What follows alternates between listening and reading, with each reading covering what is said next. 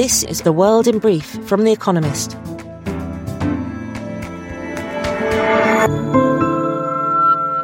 Our top stories. The governor of Luhansk, a region in eastern Ukraine, insisted that nobody is going to surrender Severodonetsk, the industrial city which has become the front line of fighting. Russia claims to have liberated the residential suburbs. But Britain's defence ministry said Ukraine appears to be holding the city, despite it being surrounded on three sides. At least 800 civilians are said to be sheltering in a chemicals factory full of highly explosive material. Angela Merkel, Germany's chancellor from 2005 to 2021, defended her record of dealing with Vladimir Putin. Mrs. Merkel has been criticised for pressing ahead with the now mothballed Nord Stream 2 gas pipeline meant to link Germany and Russia. But trade with Russia could not be ignored, she said. She defended her opposition to a plan from 2008 to bring Georgia and Ukraine into NATO, which, she said, would have been tantamount to a declaration of war. The OECD, a club of mostly rich countries, projected global growth would slow to 3% this year and 2.8% in 2023, sharply down from its previous forecast in December. It blamed the war in Ukraine, which has exacerbated already high inflation. On Tuesday, the World Bank issued a similarly gloomy outlook. Meanwhile, Janet Yellen, America's Treasury Secretary, said levels of inflation there have become unacceptable, and urged both fiscal and monetary action to combat it. Voters in San Francisco opted to oust their district attorney, Chesa Boudin. In a city often taken to exemplify liberal America, Mr. Boudin represented the progressive movement to reform criminal justice. Crime rates held steady through his term, but conviction rates for some crimes faltered, just as the public's appetite for tough policing picked up. The mayor may replace him with someone more moderate. Credit Suisse, a Swiss bank, issued its third profit warning this year. It predicted a loss in the second quarter, driven by poor performance in its investment banking division. The bank blamed Ukraine-driven volatility and inflation-driven monetary tightening for the loss. Bloomberg reported that the bank is considering layoffs to cut costs. Its shares fell 7.6% on the news, before recovering slightly. Malaysia and Turkey joined a growing list of Muslim-majority countries to protest against statements made by a spokesperson for India's ruling party, in which she disparaged the Prophet Muhammad. The Hindu nationalist Bharatiya Janata Party suspended Nupur Sharma on Sunday for her comments, which were televised on May 26th.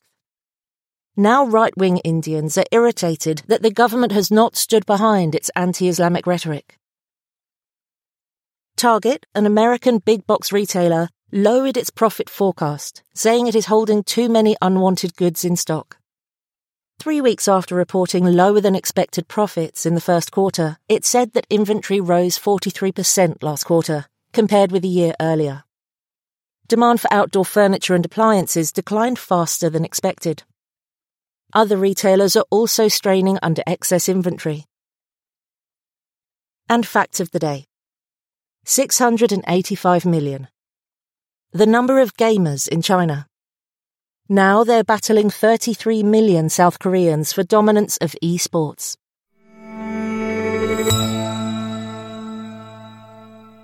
And now here's a deeper look at the day ahead. Rebuilding Ukraine with Russian money?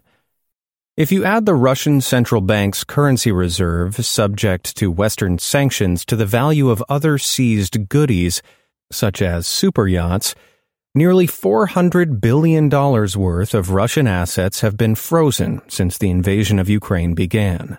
And according to the Kyiv School of Economics, the economic damage to Ukraine is around $400 billion.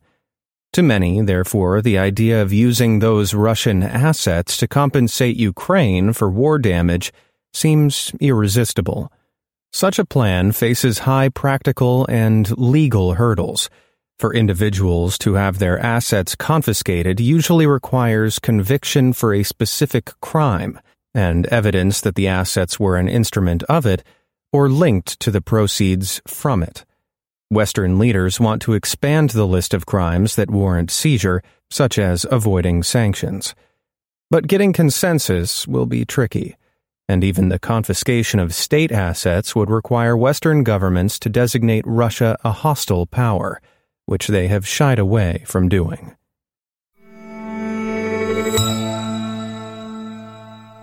The Gupta capture. From the Great Train Robbery to the looting of $1 billion from Iraq's central bank by Saddam Hussein's family, the record books have no shortage of massive heists. But surely none would compare with the allegations of South Africa's state capture, monumental graft involving at least 49 billion rands, $3.2 billion worth of public contracts being routed through consulting firms or shell companies linked to Ajay, Atul, and Rajesh Gupta, mostly between 2009 and 2018. The term was used in a 2016 report by the then public protector that laid out allegations of improper influence over South African politicians by the brothers. They deny any wrongdoing, describing the allegations against them as politically motivated.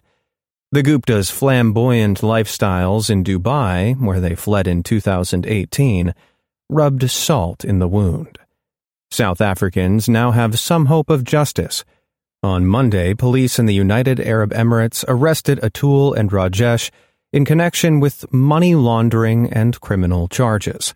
Yet due process will probably not be swift.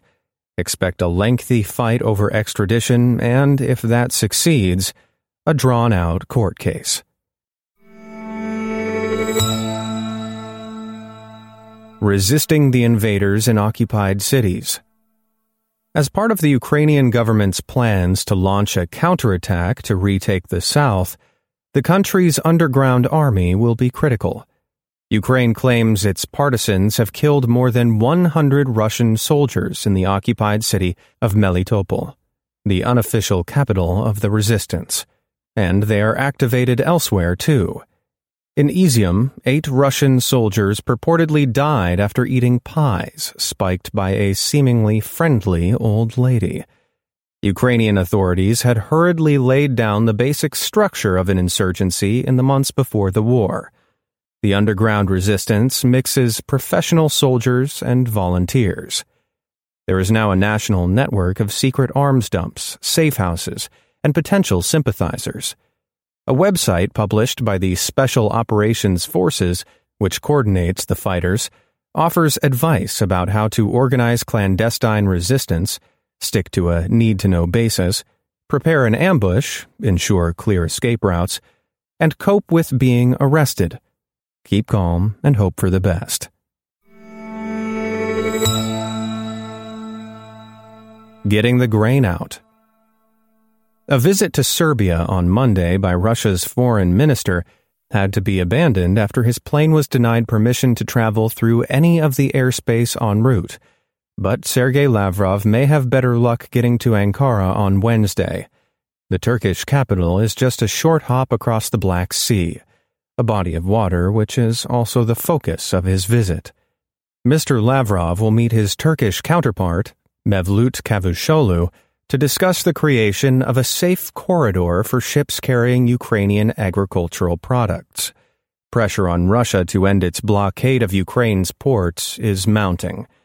On Monday, Russia's ambassador to the United Nations stormed out of a Security Council meeting after the EU accused his country of causing a global food crisis.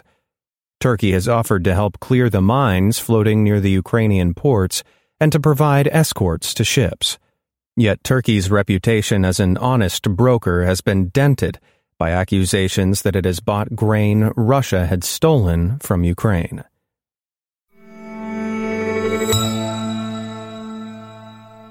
America before and after Roe v. Wade. Pregnant? Need help? A flyer reads, "Call Jane." In the 1960s and early 1970s, a group of women in Chicago helped other women obtain abortions, which were then illegal. To evade the law, members used Jane as a group pseudonym. The Janes, a documentary chronicling their clandestine activities, is released on Wednesday on HBO. The Janes' efforts began with a helpline directing women to sympathetic doctors, but the organization eventually performed abortions themselves, 11,000 of them. The collective disbanded in 1973 after the Supreme Court's ruling in Roe v. Wade established a legal right to abortion. After a draft of another Supreme Court opinion was leaked last month, suggesting that the justices will soon overturn Roe, the film is a timely reminder of what parts of America could look like again. At least 13 states have trigger laws that would automatically ban almost all abortions if Roe were reversed. More could follow. Perhaps the Janes will rise again.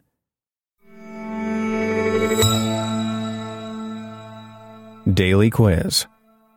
Our baristas will serve you a new question each day this week. On Friday, your challenge is to give us all 5 answers and, as important, tell us the connecting theme. Email your responses and include mention of your home city and country by 1700 BST on Friday to quizespresso@economist.com.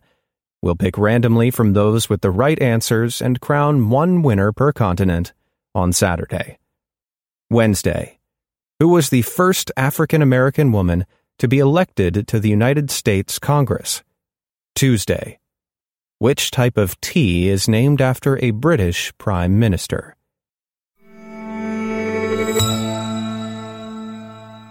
Finally, here's the quote of the day from Frank Lloyd Wright, who was born on this day in 1867. Less is only more where more is no good. That's the world in brief from The Economist, available 3 times every day of the week. You can also hear interviews and analysis from our journalists, including our current affairs podcast, The Intelligence, on your podcast app. And subscribers to The Economist have access to each week's full edition in audio. Just download the Economist app to start listening.